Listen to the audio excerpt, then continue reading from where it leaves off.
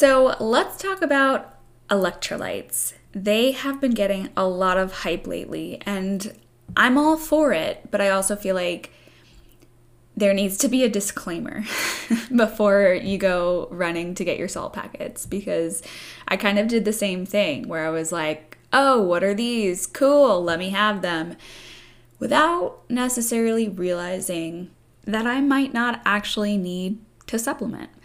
So let's first start off with explaining what electrolytes are and why they have become such a big thing in the nutrition and fitness world. So electrolytes are minerals that have an electric charge when they are dissolved in water or bodily fluids.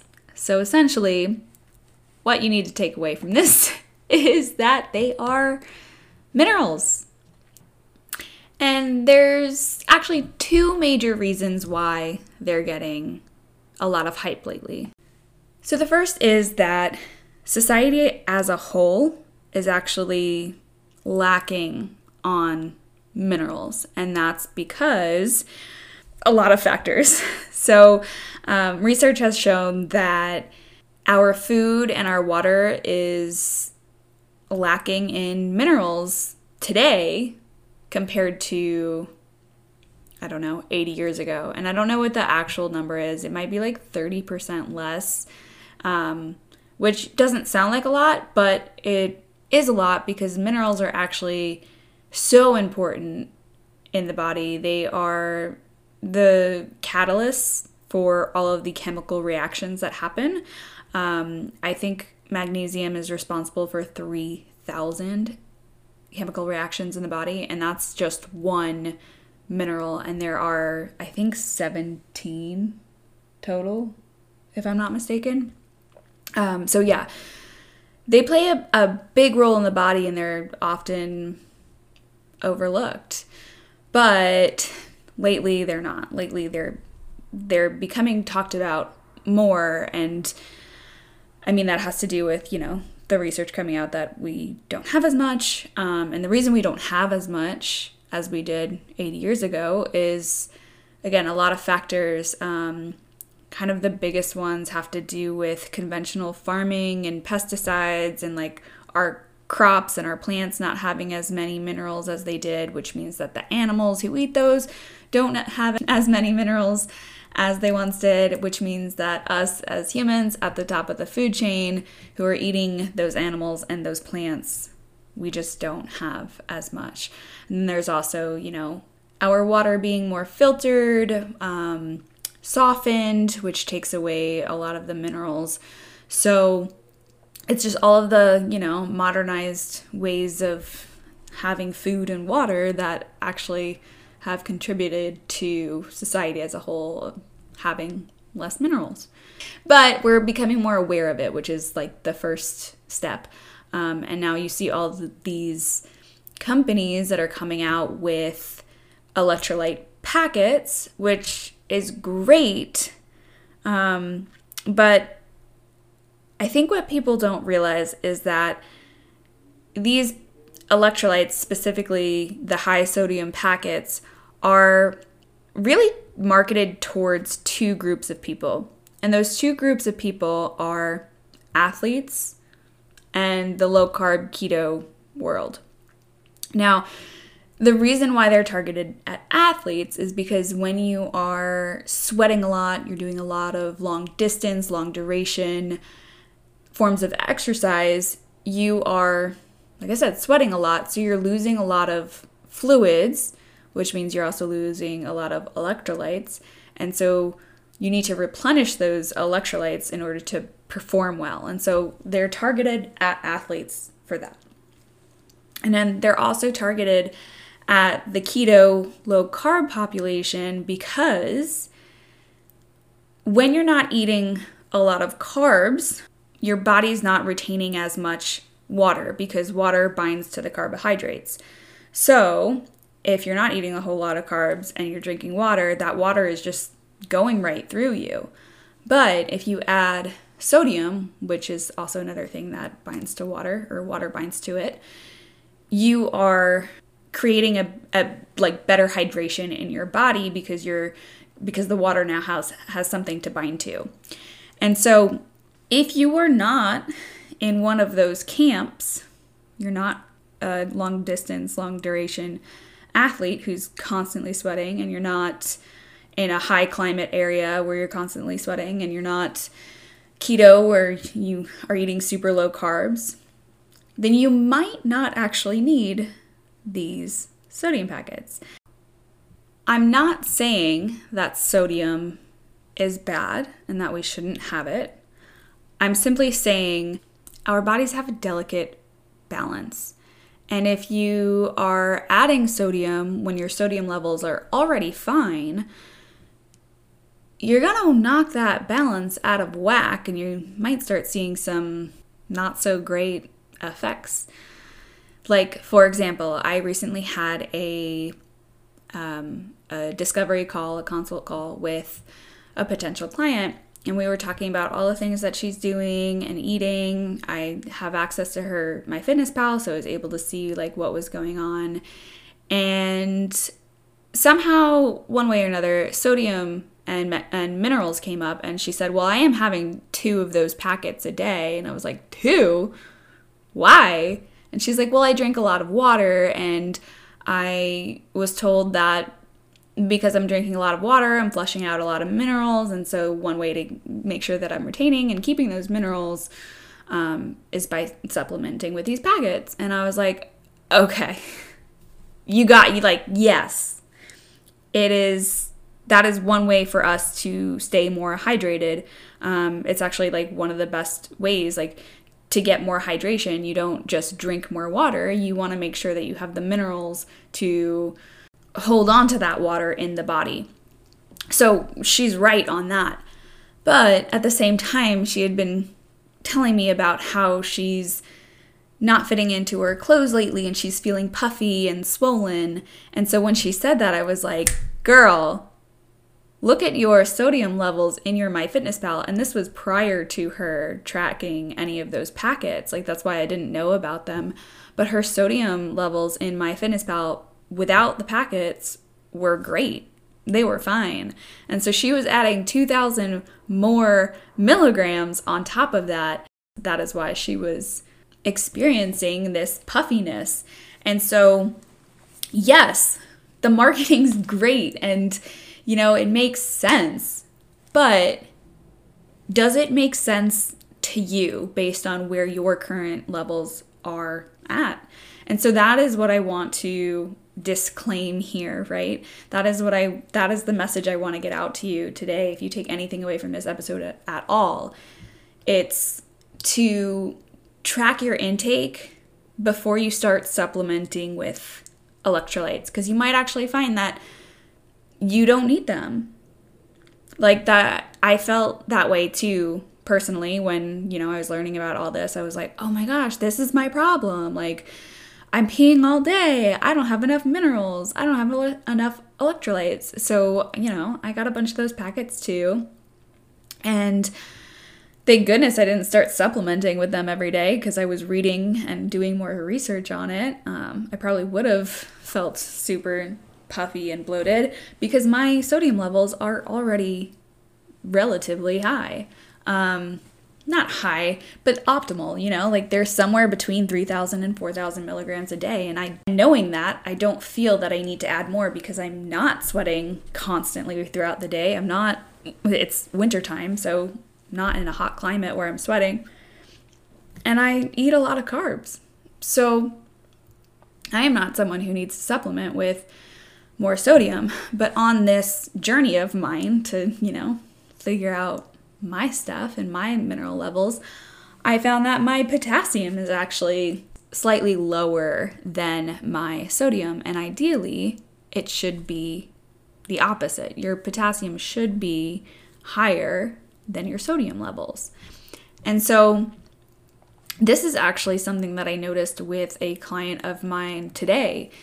So yesterday she took her progress pictures and she was telling me how she wasn't happy about them. And so I took a look, and to me, a trained eye, she doesn't look much different at all. I think there is something going on with different lighting.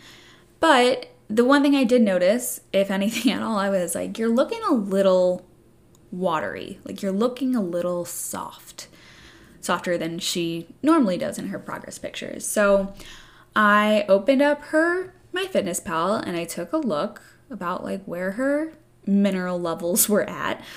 And she was getting a lot more sodium in the last 2-3 weeks-ish. And, I went back because she diligently logs, and she's been with me since earlier than that, October, November. So I looked back at a couple days in those months, and I'm like, okay, yeah, it's pretty obvious that your sodium levels are a little bit higher, in the last 2 weeks. And I noticed that her potassium levels were a little bit lower. Like, it was just like everything kind of just like was exaggerated a little bit. And so I didn't see any of those electrolyte packets logged. So I messaged her. I was like, hey, are you supplementing with any electrolytes right now? Because I have a theory. And she was like, no, I'm not, but I can. I was like, no, wait. Let me explain. The thing is it's not necessarily a bad thing that her sodium levels are slightly higher. It's more of the fact that, this exaggeration happened and her potassium levels are lower than her sodium. And that's where that water retention look can occur, and it has everything to do with the sodium-potassium pump. So if you remember this from chemistry or biology or wherever it was, we don't have to get too deep into the science, but essentially too much sodium can cause water to hang out extracellularly or outside the cells, which means that there will be more fluid hanging out in the layer of tissue just beneath the skin and not necessarily in the muscle. And this is what results in that softer appearance, like making your muscles look way less defined. So we know that having more potassium should help, and or decreasing the sodium should help. And I'm not saying wildly, I'm just saying go back to normal, because whatever she was doing before was working for her. But the thing is, minerals are so much more complex than just fixing one or increasing one. And I know it might seem logical to look at her sodium levels and go, oh, they're a little bit higher than normal, let's just bring them down. But it's just not that simple, unfortunately.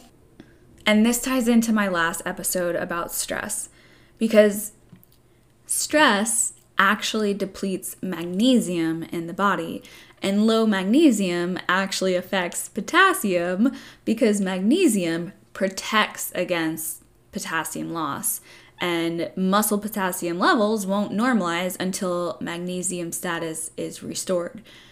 So we may not necessarily, or she might not necessarily need to decrease sodium by much. She might not need to change potassium by much, but rather she might just need to manage stress better so that the magnesium can do its job to support potassium. And the thing is, she is currently in the process, well, she has moved to a new home, but she's in the process of setting up her new home and getting used to her new environment. And that is stress. Even though it's the good kind of stress, right? It's exciting. She's in a new place, she's happy. But there's also, the adjustment period of being in a new environment and just everything's new. Your routine is new because you're in a new spot. You're maybe not as comfortable because you're sleeping on an air mattress for a couple nights. There's so much there that we tend to overlook because it's not, we've handled other stressful situations in our lives. So this is nothing compared to those stressors, but it still is. And so in her particular case, we might not need to mess with sodium and potassium levels at all. This might just be a temporary thing that we need to give time to. Let it pass, let the stress from moving fizzle out, and then everything's just going to go back to normal. And so in this case, it's just a time thing. But do you see how when one of these minerals gets imbalanced, it may set the stage for others to become out of whack too? And it's not even like the solution here is to get more magnesium. That's not the case at all, because when your body's stressed out, no matter how much magnesium you supplement with, it's still just gonna go like that. And so in her case, it really has nothing to do with playing with mineral levels, but it has more to do with managing her stress better, or like I said, letting time do its thing. And then the other thing is, do you see how this stress and the effects of stress play into her fitness and her overall results? Like, if she were to, wake up and feel all this water retention and then freak the fuck out and go, oh my God, I don't know what's happening. I must have to hustle harder and go harder in the gym and do more cardio. Well, you know what would happen then? That would be more stress on her body, which would deplete magnesium further, which would then have more of an effect on her potassium. But wait, let's not forget that she's losing a lot of sodium and potassium via sweating and going hard in the gym and doing extra cardio. And all this is really doing is running her body into the ground. Her body does not have enough resources to repair, to recover. And so that is what sets the stage for all of these other issues to come about. So in my case, it was amenorrhea. For someone else, it might be high blood pressure. For someone else, it might be gut issues. And like, honestly, the list is endless. Like, there's so many things that could happen due to your mineral levels being low or out of balance. Like, it's overwhelming how much that plays a role in things. And I hope that you can see now that by adding more exercise on top of an already stressful situation, and not even just exercise, but even adding a restrictive diet, because remember, food is where we get most of our minerals, even adding a restrictive diet and a lot more exercise on top of an already stressful situation is only going to make reaching your goals even harder. And so I know that this episode was supposed to be all about electrolytes and what they are, and do you need to supplement with them or not? But I hope you can see the pieces fitting together better. But also, just if you take anything away from this episode at all, it's to not supplement blindly, and also to not push your body harder blindly. There's so many pieces to this puzzle, to the puzzle of your health and wellness and overall happiness. And it's so much more than just hustling harder in the gym and being in a deficit. And with that, mic drop. Do your research, friends. And I'll catch you in the next episode.